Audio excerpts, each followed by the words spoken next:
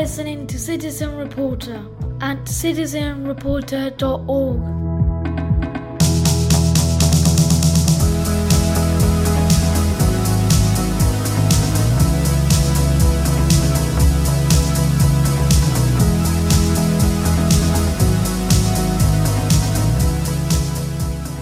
Ladies and gentlemen, welcome back to another program. Could be a Citizen Reporter, could be a realities podcast, could be both. Regardless, we're here at the table, the kitchen table in Amsterdam, where many a good conversation have taken place. And with me to my right, if you're looking at your phone device, player device, on the right side, there is one Joanna Ponder. Yeah, and I'm on the left. I used to listen to a lot of sports on the radio. I still do, actually. Yeah. And then the announcers, if it was like basketball, they would say, going from left to right on your radio, the Knicks are, whatever, taking the ball down the court. And I would always look at my radio like, okay, got it. Yeah. Wait, so why do they have to look at their phone display? Is there like a picture of the new setup? Radio? Oh, because it's like okay. Context. Like, sure. On the right, so the phone is the table? Yeah, I don't know. Okay. I guess things really have changed. But I like to think that we're not that far from those days. And now you don't have to look at your radio anymore. No. But you do have a device. But you do have to look at your phone. Yeah. And I do have photos there, so maybe we'll do a selfie before we leave here. Yeah, something sure, like that. Why not? Yeah, that'll be album art. There you go. Joanna, thanks for coming to my home. Yeah, thanks for having me. Yeah. Now, you've been here before for a guest spot on a certain Game of Thrones podcast. Was that what it was? I think that's what it was. That's what it was. I don't think so because I don't think so because I'm pretty sure I have said I would never speak publicly about Game of Thrones. I think then it was a live podcast on a sub. That was my reality series then. Maybe we were talking about improv. Yeah, I don't that's know. possible. I was here with Ariel. I remember that. Yeah. That happened. But it's nice to have you just on your own. And that was my sort of request. Because don't bring anybody. don't ruin this by bringing a friend and having a third micer. So I want to introduce you a little bit to the audience, and then I want to talk about things that you're passionate about and that I know. I don't know if we've gotten to talk about even offline. Okay. But we'll do it online.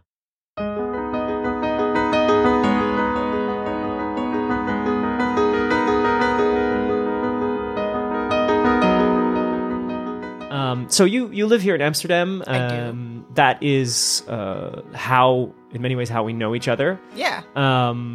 But you have projects in your life that you care a lot about. Yeah. Me too. I do. Yeah. Me too. That's our starting point. Okay, great. Yeah. I mean, when people say, and it's impossible, but if you go to a party and they say like, "Oh, so what do you do?" First of all, if I were you, I'd leave the party. Yeah. I hate answering that question. But it is this whole question of like, I had this series where I would ask people, give me a sentence where you say, my name is Mark Fonseca Rendeiro, and so I would say, and I make podcasts, which is 1/15 of what I do, or 1/10. Yeah, but I don't know. Or maybe it's like, what do you like to do? So like, and I play frisbee. Right. But I don't know. What's yours? What is mine? Lately. Yeah, so I really don't like it when people say like, "Oh, what do you do for work?" Or I'm like, "Oh God, I don't even know what I do for work, to be honest." But indeed, one of the projects that I really enjoy is at the moment is teaching improv. I really like. I really love doing that. Yeah. So a lot of your days, you're when you're not teaching in practice, you're thinking about it. I am. Yeah. How did all this get started? I mean, I know that you're part of several, I think, improv groups. Yeah. I know Easy Laughs here in Amsterdam. I think I remember when you started with them. Yeah. Or I made that up in my head. Maybe. No. I'm part of several groups. But it all started 6 years ago when I had just gotten out of a nasty relationship. And I was actually on the brink of leaving Amsterdam. But I thought theater was something that I used to do when I was younger, back in high school and stuff. And it was something I really, really liked to do. And when I graduated, I wanted to study theater. That was like my dream. But my dad said, no, not going to happen. Because of the whole you have to be a doctor thing. Well, it's all about the job. Yeah, well, I think he wanted me to just go into business like him.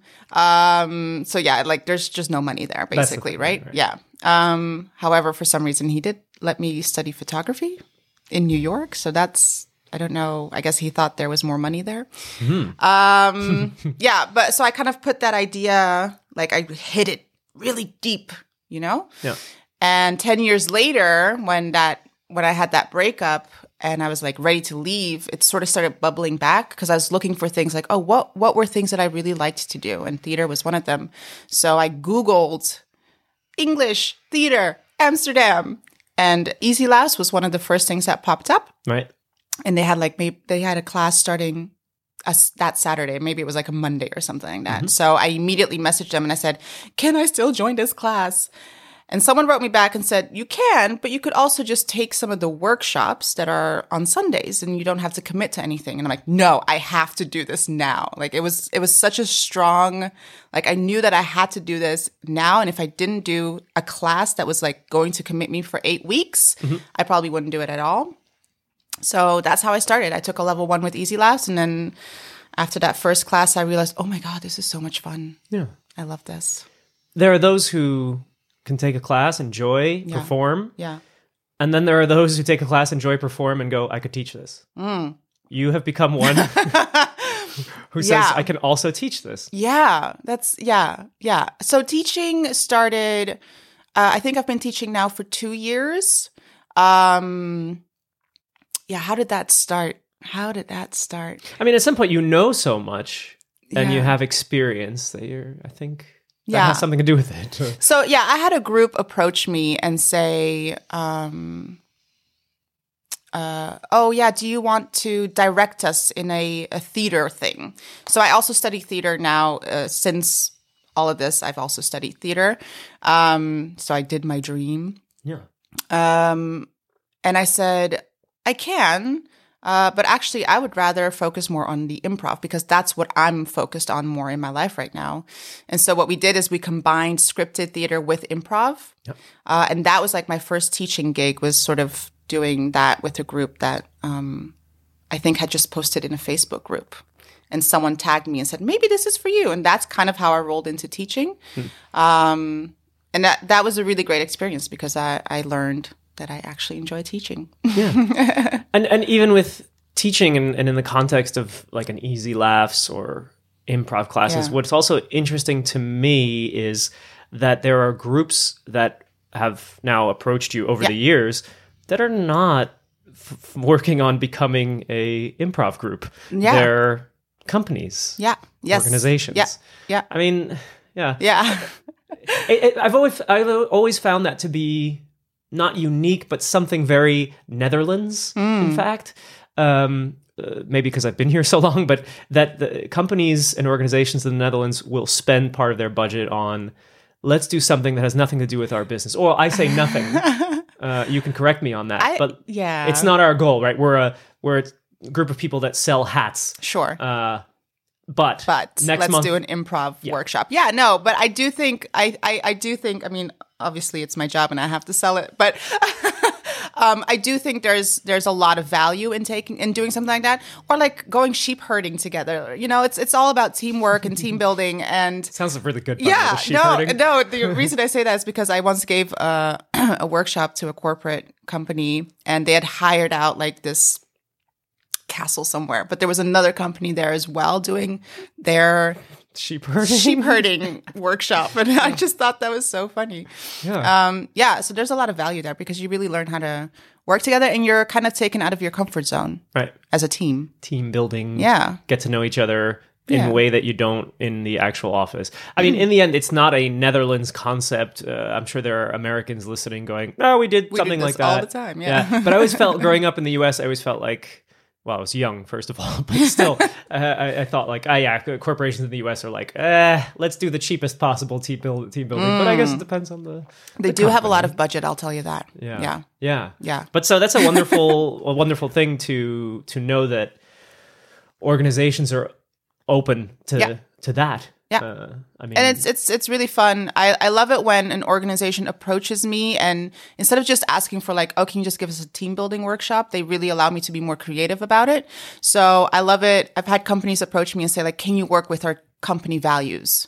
And how can we explore our values in a more playful way? And I'm like, now you're speaking to me. Okay. Because that means I get to be creative as well, right? Yeah. I have a team building workshop. Like I'm ready to go. I don't need to prepare for that. It's done. Yeah. So, hire me. I'm there in an hour. I can do it. Yeah. Standard. Yeah. But like when I have to think about like their values and like how we can playfully explore that, that's like, okay, now I get to do something creative myself as well. Right. Because then you have to study something that is... Yeah, that's not like it puts me out of my comfort zone in a way, right? Yeah. Yeah.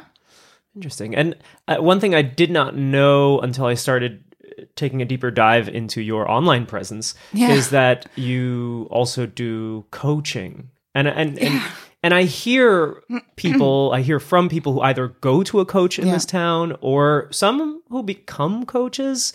And it's often, of course, a friend of mine who I never thought could or was going to, or I never realized that coaching was a thing for them. So you've never been to a coach? No. Ooh, I highly recommend it. Okay, because at some point among my friends, like with like career choices and personal life, there was a sort of group discussion. Do we go to therapists or do we go to coaches? So I've been to both. They're not the same thing. They're not the same thing. I chose one road. Therapist? Yes. How would that work out for you? She's never told me how to get a job. It's okay, but it always leaves you curious to what's going on the other side. Yeah. If it's not really opposite sides of a thing. Yeah. But I do know it's also because budgets are limited, right? So people are like, if I'm going to do one thing, maybe I'll solve this career crisis of mine or it's not even career crisis. It's, I don't know what I want to do or what I am good at, honestly. Yeah. There's a lot of that. Yeah. I almost said in this town, but I've heard from every corner of the world. Yeah. It's an odd thing about where we are in much of the world. Like we've managed that part, I guess our parents managed that part of the kids are going to go to school and get an education, however, whatever level you get to. Yeah. And they're going to have more choice to do a job that they like. Well, I think that's the problem is that there's so much choice. Yeah. And we're told that we can basically do anything we want. I think that's my problem. I don't know if that's for you. I can only speak for myself, but I really do think that's my problem is like growing up, I was told I can be anything I want to be. Yeah. And so it's like, I want to be so many things. Not only that, as you get older, I'm now just speaking directly from the heart. Yeah. You think of, you compare what you thought 10, 20, maybe even 30 years ago. And then if you're, to some extent, like I had a different idea of what I would be. Yeah. Or where I would be. Yeah. In terms of success. And what is success even? What is, yeah. So then when I get here, like I'm approaching 40. Yeah. And I always thought certain things, like I had a little checklist for 40.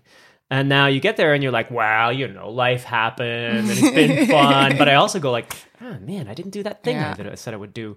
My novel. I never wrote my novel. You still have time. Yeah, I've heard.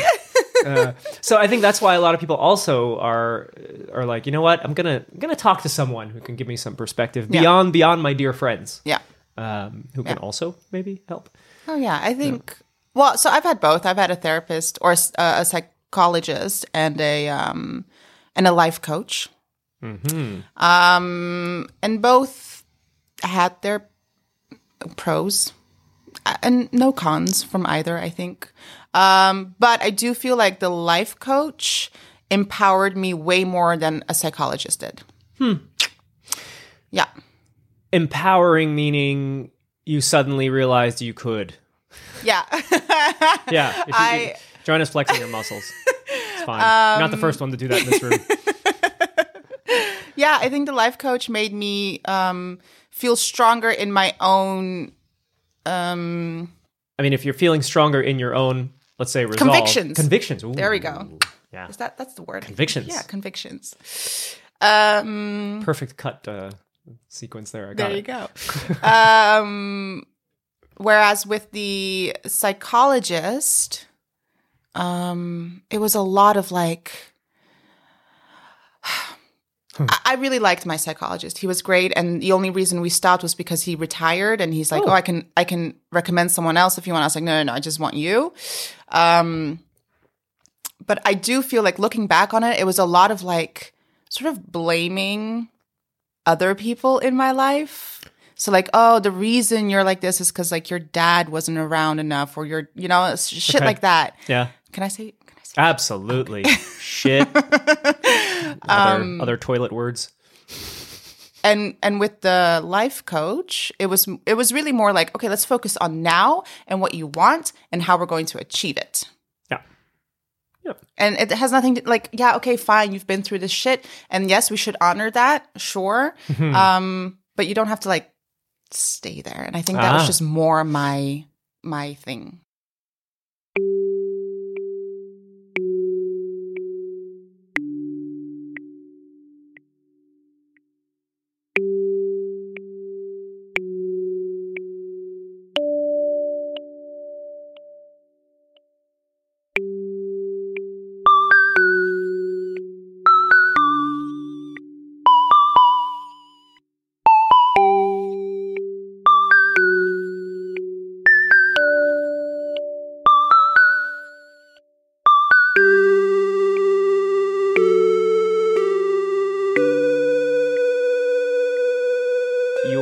Just a coach, you're a positivity coach. I mean, and that seems like your choice there.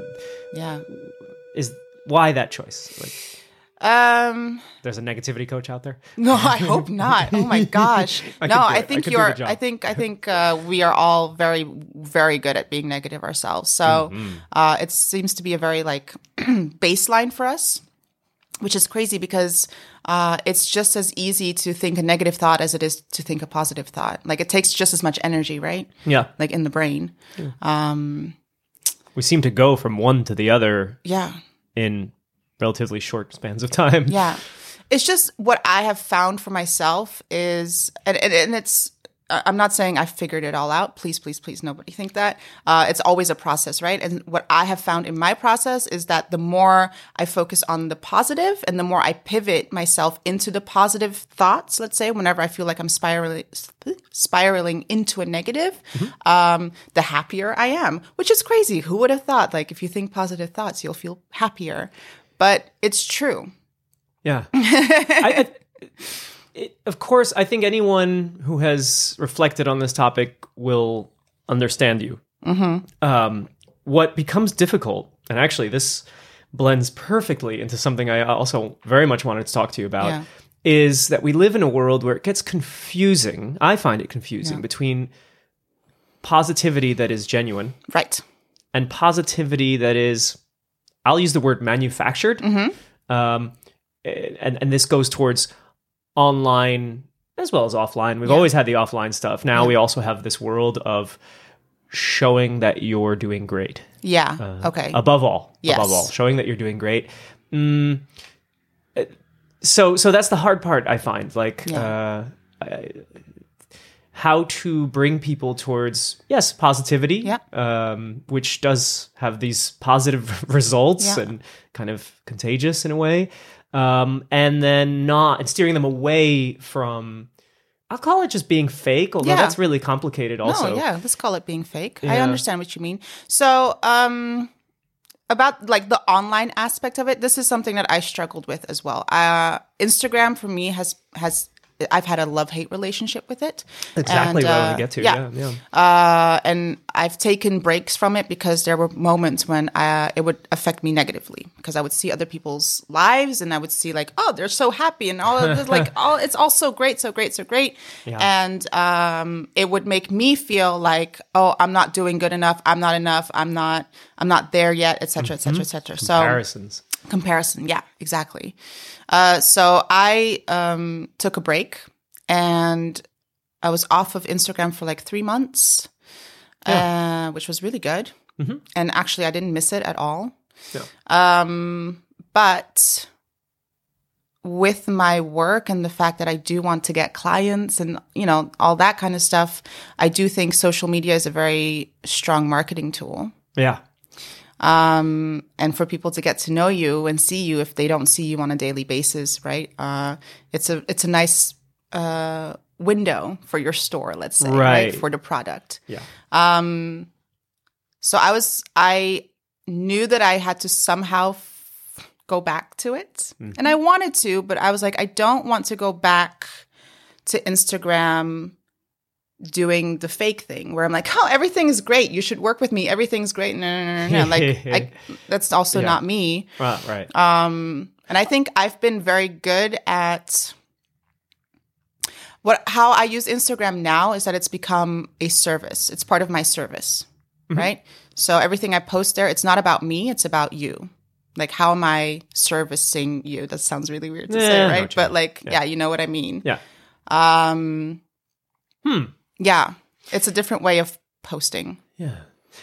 I have watched, of course, and I keep up with your posts. It was sort of a decision at some point. Like, you're a person who I thought, I don't know her as like a close friend, but as an acquaintance, I think I trust this person. Yeah. And I hope things go well. Yeah. And actually, your life's an adventure that I'll happily keep up with. Although I don't want to exaggerate the adventure part, right? The adventure could be going down the street and admiring a tree. That's fine. You don't have to go far, although you're about to. But I've watched, and it was never one that I thought, this is just fake. No. But it did often seem like things are always going great for you. Okay, yes. Yeah. And did you not feel like a lot of times like, oh, this is really about her? Like her? Sure. It was like confessionals. Yeah. So confessionals. So like what would you get out of that, right? I mean, you get to know a person in a way, the part they share with you. Yeah. But yeah, there were moments of, wow, you have a good life. And then sometimes it comes back to, do I have a good life? But it wasn't a case of like, not in your example, but of course you and I have both have, I think, other people that we have followed or admired for whatever reason. And sometimes that can be useful and inspiring. And sometimes it's like, oh, me, and I wish I could, or why didn't I, or da-da-da. Yeah. I've been watching, you'll remember this quite well as a resident of this city. We're a few steps from, watch where I go with this, Museumplein, right? Yeah. Museum Square is many of the museums of the city are there. So at some point, among other people, most tourists end up there, hopefully, because it's an interesting view. So. It's a nice, yeah. And for years, there was a sign that made me furious, but also intrigued me to no end. It's the simplest thing. It's the I Amsterdam sign. Okay. I wish someone had done a study of the I Amsterdam sign. Maybe I should have. It's past tense because it's gone. Is it? It is. It was there for go? Maybe 10 years. I heard it went north. Oh. It's a sign and it's migrating. It's migrating. Like, really, the rats got sick of it, and they all got under it and walked away. Awesome. I heard it went north, but I'll tell you what else I heard that is more significant to me. Well, first of all, the sign itself, and you would have seen this, because all you had to do was walk by it any hour of the day, and I have walked by it all hours. And there'll be someone standing in front of I Amsterdam with a picture of the Rijksmuseum behind them as well. And they'll be standing on a letter. Yeah. They'll be taking a selfie, or maybe not. Someone will have a whole tripod, and it'll be a whole setup, and you got to stand on a letter. And what's intriguing to me is I often ask myself, what are they getting? What is this doing? Why? Yeah. Why? Yeah. It says Amsterdam. So one is, everything gets posted mostly, whether it's for the public or for just your family, it gets shared. So one is to say, I made it. Yeah. Whatever I said I would do in this life, whether it's a cool vacation or travel far, I'm here. And look, it literally says the name of the city. Yeah. You could have done a landmark, right? In Paris, they'll do the Eiffel Tower and they'll say, I'm here. So part of it is to show others, and I'm sure part of it is to show yourself and say, I made it. Yeah. And what's interesting is I always thought this thing was a weird exercise in sort of narcissism. I thought, walk around, try, eat something. My inner Portuguese self. Eat something. Experience something as best you can. And I guess maybe this is an experience. when they removed it, I heard, I never read this, this is not a direct quote, that GroenLinks, the Green Left City Council, one of the parties involved in City Council, said they were removing it because it promoted a egocentricness no, they didn't say egocentric, they said a individualism. Wow. That they found unhealthy. Wow. Yeah. The kind of attitude that they worried is actually not what the city wants or not what the communities want. I make it sound like some kind of leftist, well, they are, but... That's really interesting, actually. I loved it. I don't think anyone saw the text, and I'm misquoting it left and right. But I loved the idea that we've arrived at a point, maturity in terms of photos, travel, and tourism to some extent, and this thing, as innocent as it might seem, there's something to it about finding letters, and instead of taking a picture in front of the city, go find the sign that says, Paris. Hello, I'm in Paris. I'm in Paris, And the reason I bring this up is it's all about this idea of, I just find myself questioning all the time, what is real? What is an actual experience or a feeling? And what is what we think? It's like imitation versus authenticity. Right. Although maybe everything is imitation anyway. Yeah. It's. I mean, yeah. You pose an interesting question because I was actually thinking about this a little bit this morning because I've really started getting into the law of attraction as well. Do you know this? Okay. We're going into some woo-woo shit now. I was hoping. So the law of attraction states that at any point in time in your life, you are creating, right? And either you are creating and manifesting positive experiences or negative experiences based on what you are thinking, because that's how you create, is based on your thoughts. Okay. So they talk about if you want, they being a non-physical entity. Okay. They talk about how if you want to have a bigger house, a better life, more money, etc., you need to think of it in the moment right now as if you already have it, because then the energy and the vibration that you're sending out into the universe is one of already having, which means the universe can bring it towards you. Oof. Right? Yeah. If you're thinking of it this way, where it's like, I want to have more money, or I wish I had more money, or wouldn't it be nice if I had more money, then you're thinking of it in terms of lack, because you're like, I don't have that money right now. I would like it in the future. That means it's never going to get to you because it's always going to be in the future, right? You're always putting out the vibration of lack. Ooh, okay. Yeah. So I was thinking about that this morning because I'm like, in a way, I am thinking of a fake life, right? Because I'm going, I would like to have $1 million. I live the life of a millionaire. And it's like, but that's not the truth right now. Like, I don't live the life of a millionaire.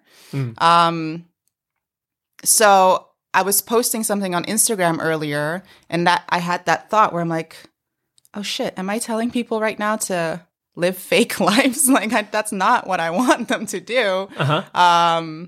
Yeah. So I just your comment there triggered that thought. I know that thinking, right? That if you see it, or is that like visualizing success? Yes. And therefore having so like success? vision boards and stuff like that. That's totally. Yeah. So the people taking photos at the sign is how is that? Are they visualizing? No, they're not visualizing anything. They're literally. they're just literally. Yeah. They're. I mean, this is where we are, right? Like I'm getting on an airplane somewhere last month. I was in Rwanda. Yeah. And now there are people getting on the plane for the first time. It's always fascinating to watch, right? First flight. And there are people who do this every day or every week. Regardless, lots of people are just taking pictures outside the plane, and right, and they're getting these images of like a door of a plane, a window of a plane. Now, in my I can have a very critical, judgmental self. I'm going, oh, people, You know, it's nothing. It's not, that photo doesn't matter. I mean, maybe who's in the photo. If only you weren't alone, that'd be nice too. But it's not about the object behind you. You know, it's really, maybe it's about that smiling face. But it just seems like everybody thinks the object behind me is what you really got to see. You know, I made it here. I'm in this thing. Yeah. And I often think like this is part of our immaturity in a way with technology. And then the self-expression that comes with that technology or the platforms that we currently have. Yeah. And so that brings me back to this Instagram idea of like, there's a performance going on. Yeah, well, I think, I think everyone wants to be seen and heard, and social media has made it so much easier now, right? Right. It's like the language it's we like speak. Yeah, and it's this whole idea of like, okay, I went on a plane, but if I don't share that with anyone, did I really? Right? If a tree falls. Yeah, exactly. Yeah. So if I now take a picture of me on a plane for the first time and 100 people validate that, then great. Really? Like this experience really, really happened, and 100 people have told me that it really happened. Yeah. Right. Yeah. And that's what I'm trying to steer away from when I do Instagram nowadays. Mm-hmm. Because I don't want to be doing things for the validation of others. Yeah. Right? Yeah. Got it. And I think you can tell. I think you can tell when you're on Instagram, like, oh, someone's just authentically sharing, or someone's sharing because they want likes or they want, Yeah, although so much stuff just happens. Like, I actually never looked critically at that which I share on the internet and tried to do the same analysis that I'm doing for others on myself. What would I find, right? Like, I completely put up the possibility that I may only share when I'm having a good time. Yeah. Now, does that then say that I don't have any sad moments or struggles in my life? Maybe, to some observer, right? Yeah. If I could put a disclaimer, I'd say like, these are just mostly little moments where I'm laughing about things, you know, because I do. You can put that disclaimer. Yeah, I could. You could. That's true. I also get depressed. Yeah.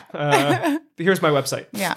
I mean, I think it would be nice if people started sharing more and more just like the real struggles. Yeah. And I do try to do that nowadays in whatever it is that I'm sharing. I don't try to hide my struggles. Mm-hmm. I never feel like I have tried to hide them. I do think sometimes in the past maybe I've sugarcoated them. Well, some of it's private. But... Right? I mean, some of it is for you and loved ones around you, maybe, but not... Yeah, but I also feel like for me personally, the more I've shared...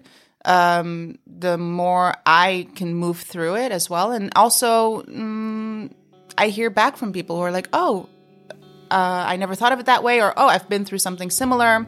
Yeah. So, yeah. Mm-hmm. I actually really like sharing my struggles. Sure, I know this. And yeah, and for reasons that I can't put into words at the moment, I appreciate that. Like, if you're sharing your struggles, I'm listening or watching, as it were.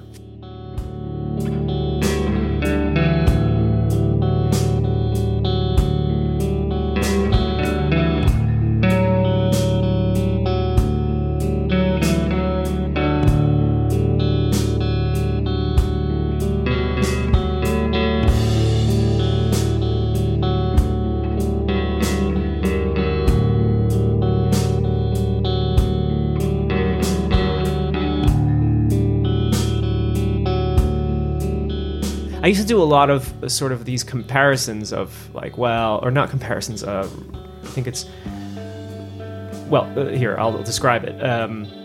I am annoyed over not having enough work that I enjoy or something like that. Let's just say. Yeah. No offense to my current employers. I'm having fun. But let's say it's that. And then I meet someone who, especially through my work, whose family is extremely sick, like multiple members, and they're all relying on one person for income. And then I say to myself, oh, what am I annoyed about? Right. You know, this person has real problems.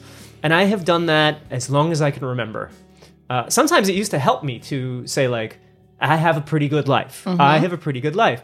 The only hard part is that I would get disappointed in myself for being sad or not satisfied because I was always comparing. And I still do compare. I act like it's past tense. It still happens. Yeah. You know, and that was something that a therapist could point to, whether or not it ever changes anything in me, could say like, you often basically say that your own struggles are not struggles. Yeah. Or your own sadness is not, you're not allowed. Yeah. Because there are people in worse situations. I mean, I grew up, we all grew up with a lot of that. In Portugal, people would say like, oh, you got to eat all your food because people in Biafra.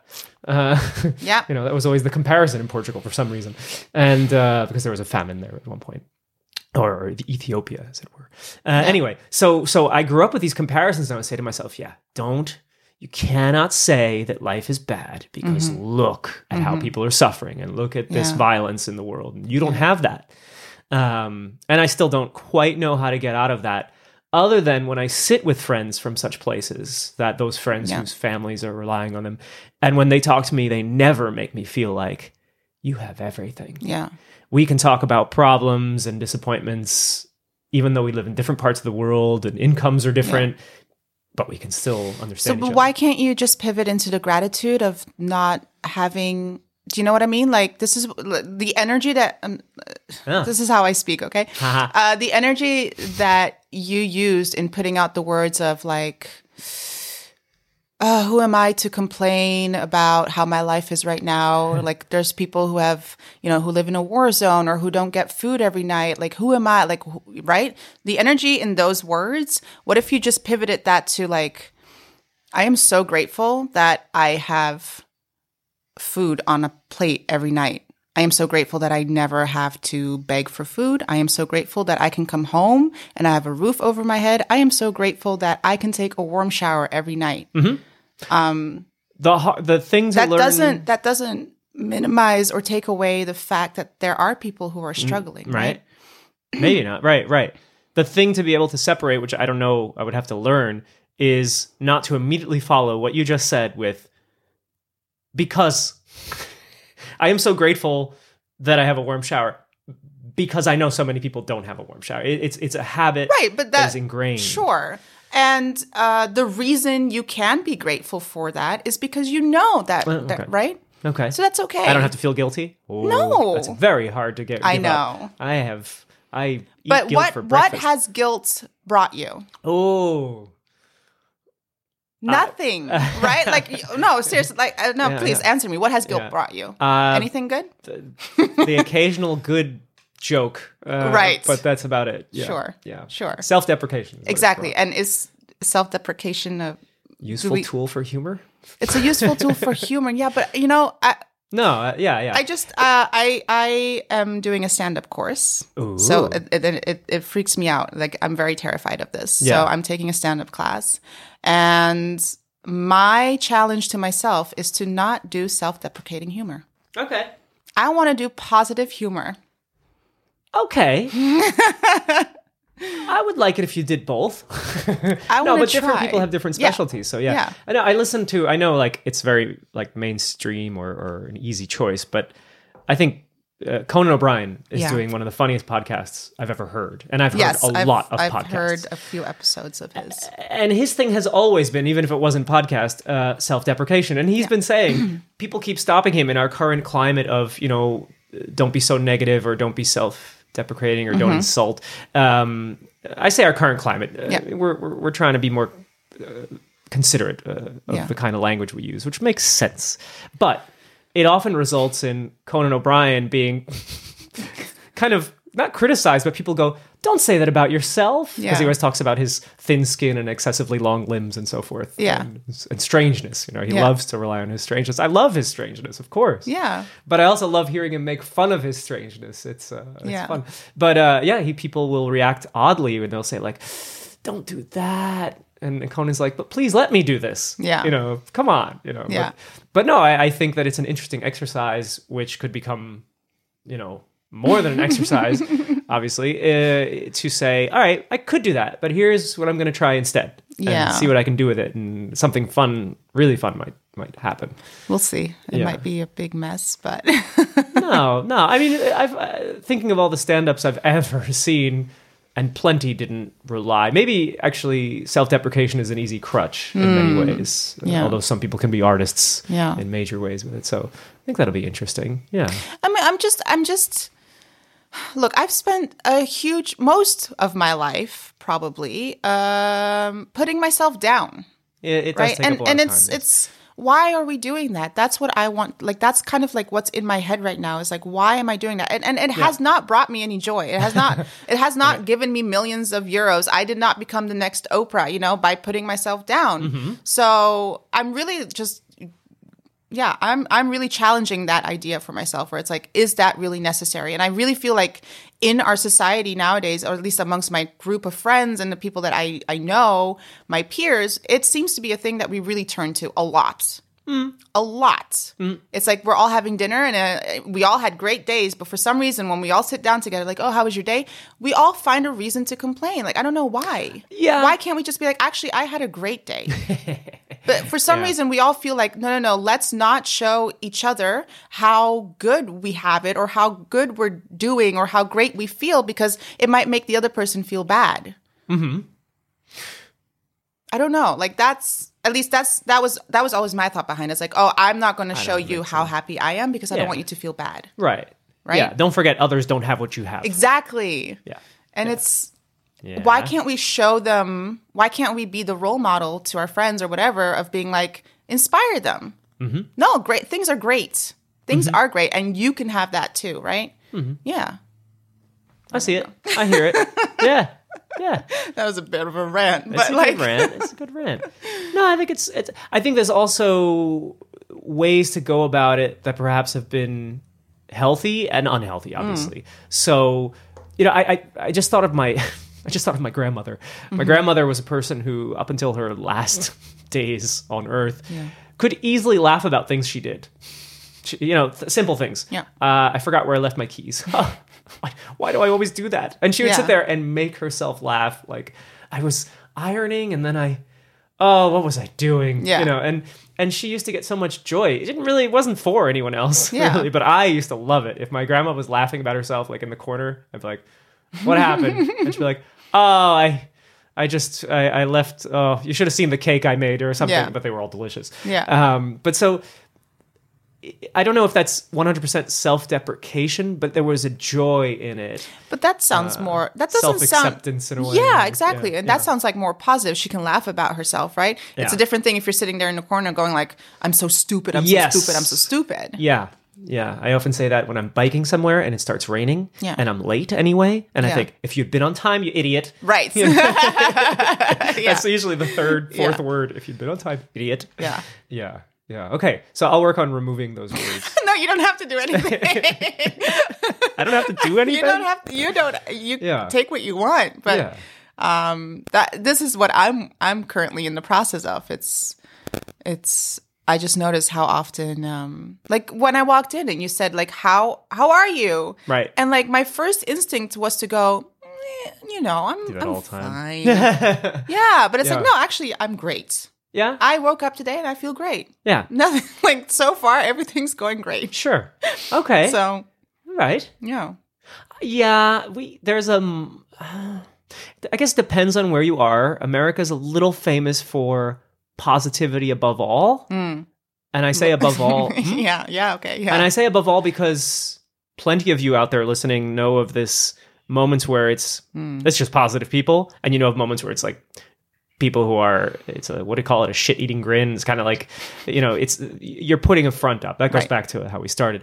And then there are cultures that are more, like if I look at Portugal, there's a sort of, this thing's not going to work out. I'm okay, but, you can complain. And I think here, there's that old, don't be too proud. Yes. Although there's so much clashing of traditions happening here because there's also a culture here of people who do have money and now show it. But it's more famous here for don't show it. Yeah. So that's very interesting to watch. But I definitely was raised with a more, not that we were Calvinists, but I guess we were Catholics. So so it's like, don't do that. Yeah. Don't boast. I still, I guess for different reasons, but I still really admire modesty. Yeah. I can't help it. Yeah. I love a person who does great things or feels, great, but doesn't dip into that. What's the opposite of modesty? The opposite of modesty. The opposite of modesty. Yeah. Yeah. No, I understand. Boastfulness or yeah. So I don't know. Yeah. That's. Yeah. Well, I'm not saying run around the town and yell how wonderful you are. Unless that's how you feel. No, but even then, like, I'm just saying don't put yourself down when you don't have to. Yeah. That should be an achievable level of. Right. Yeah. Yeah. Okay. I feel like that. I see it. I'm starting to understand what this positivity coaching is. If I didn't before, I'm getting a better idea. No, really. Yeah. Yeah. Okay. So that's in a way the road that brought you to positivity coaching specifically. Yeah. All right. Yeah. And in the middle of all that, you in 2017 you pick up a microphone. Yeah. Or put up a microphone in your house. In your living room, and you also say, I want to use my voice, and this is going to be a podcast. Yes. Yeah. And that really came about in a sort of like crossroads at my life because I was super unhappy in the full-time job that I had, and I didn't know what I wanted to do. And so I was looking outside of myself and seeing all these women that I knew who I thought, wow, one, they seem so confident and so strong in like what they want out of life. How do I get that? And so that's how my podcast started, because I wanted to talk to them and I just wanted to suck all of their knowledge out of their brains so that I could also become this woman that I was seeing around me. Mm-hmm. And that's how those conversations started. Yeah. Yeah. And I mean, those conversations started that way and continued for upwards of 14 episodes or so. Yeah. All people that you already had in your life? No, most of them, yes. But it was also a beautiful opportunity to approach people that I didn't know, and that I admired. Yeah. So, that was it was really nice. It was really nice to be able to be like, hey, I have a podcast. Right. But really, it's more like, I really want to get to know you. Sure. And the mics can add to that if people are open to it. Yeah. Yeah. It's also nice, I would say, listening to the podcast and the world we currently live in. If you take advantage of this, we can... The way in the past, we would spend time listening to an interview with somebody influential or famous in the publishing something or producing something to the masses. Those were people that were always targeted for interviews. But nowadays, you can, of course, take someone who you know from your everyday life or an acquaintance and sit with them and really have a conversation of the caliber that, well, in the old days, we would have needed to know, this must be a movie star or this must be a famous author. And actually, maybe some of your friends are future famous authors, but it doesn't matter. What matters is you can stop and talk to them and ask questions you've never asked before. Yeah.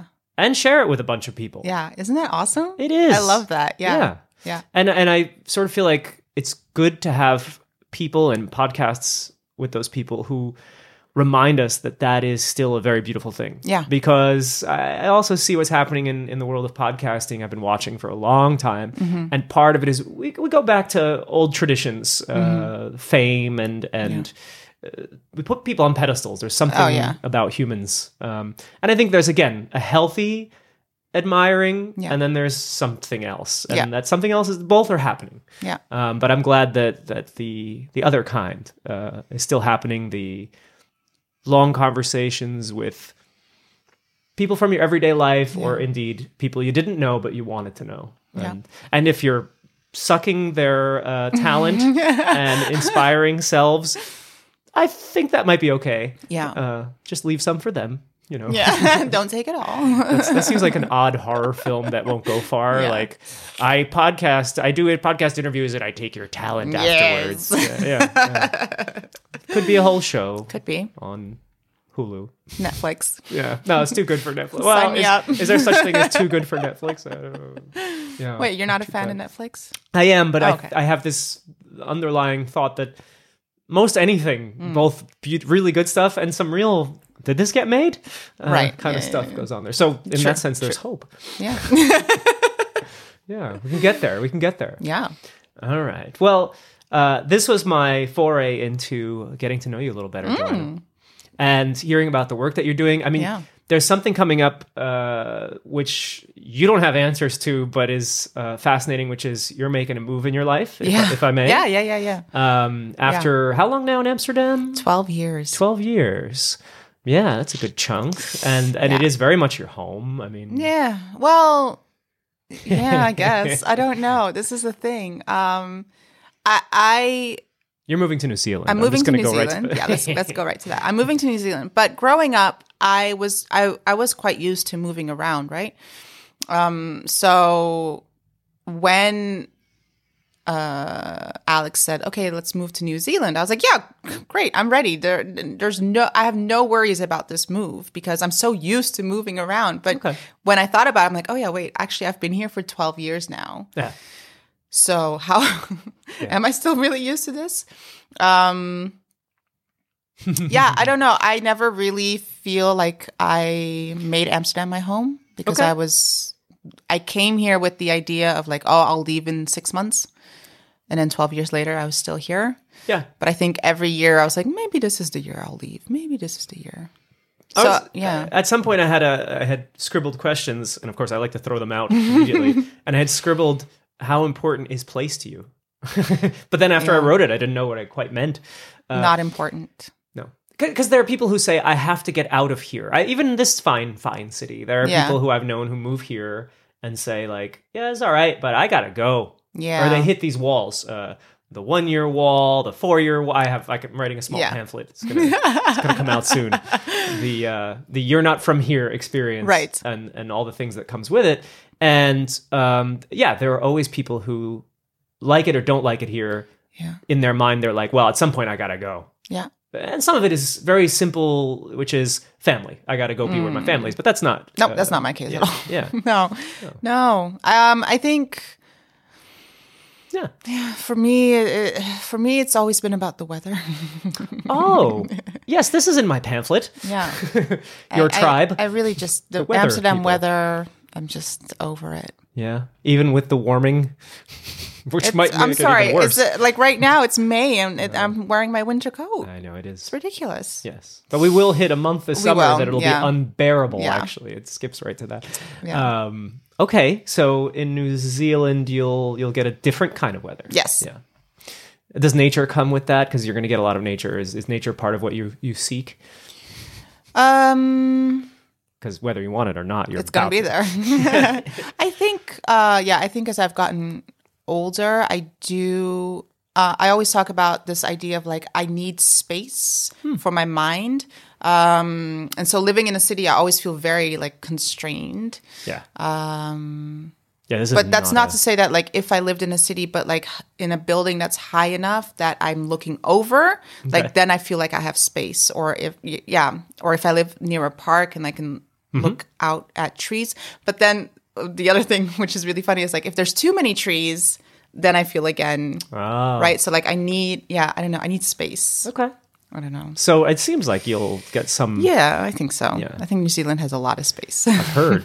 Yeah. Yeah. Well, it sounds very interesting. And then via either the podcast or the Instagram. Yeah. We'll get to see and hear about it. And as you've said, it won't be necessarily about you, although if it is, great. But it may also be about us.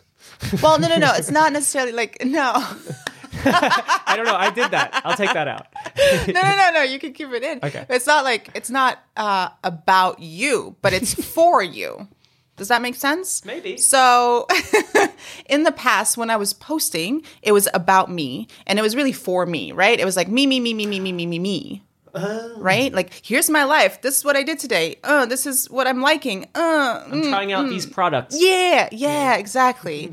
And I'm over that because that only serves me, basically. Okay. Right? So now whenever I post, it's about how is this serving you? What can you learn from it? How am I inspiring you in some way? Why am I posting this? Is it because I want to make myself feel good, or is it because I think you can get something out of this for yourself? Okay.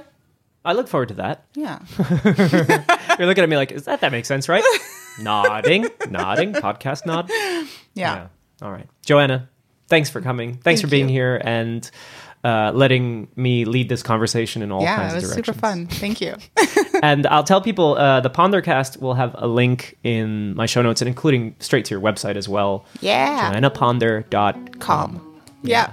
And we never know when we see each other, so I do... No, maybe we'll see each other in New Zealand. Sounds good. That's it. That's That it. would That's be all cool. I need. Yeah. It's about time. Yeah. Yeah. All right. You're out there sometimes, no? Could happen. Yeah. So I do wish you all the best, and I look forward to our next conversation. Thank you. Thank you for having me. All right. Music.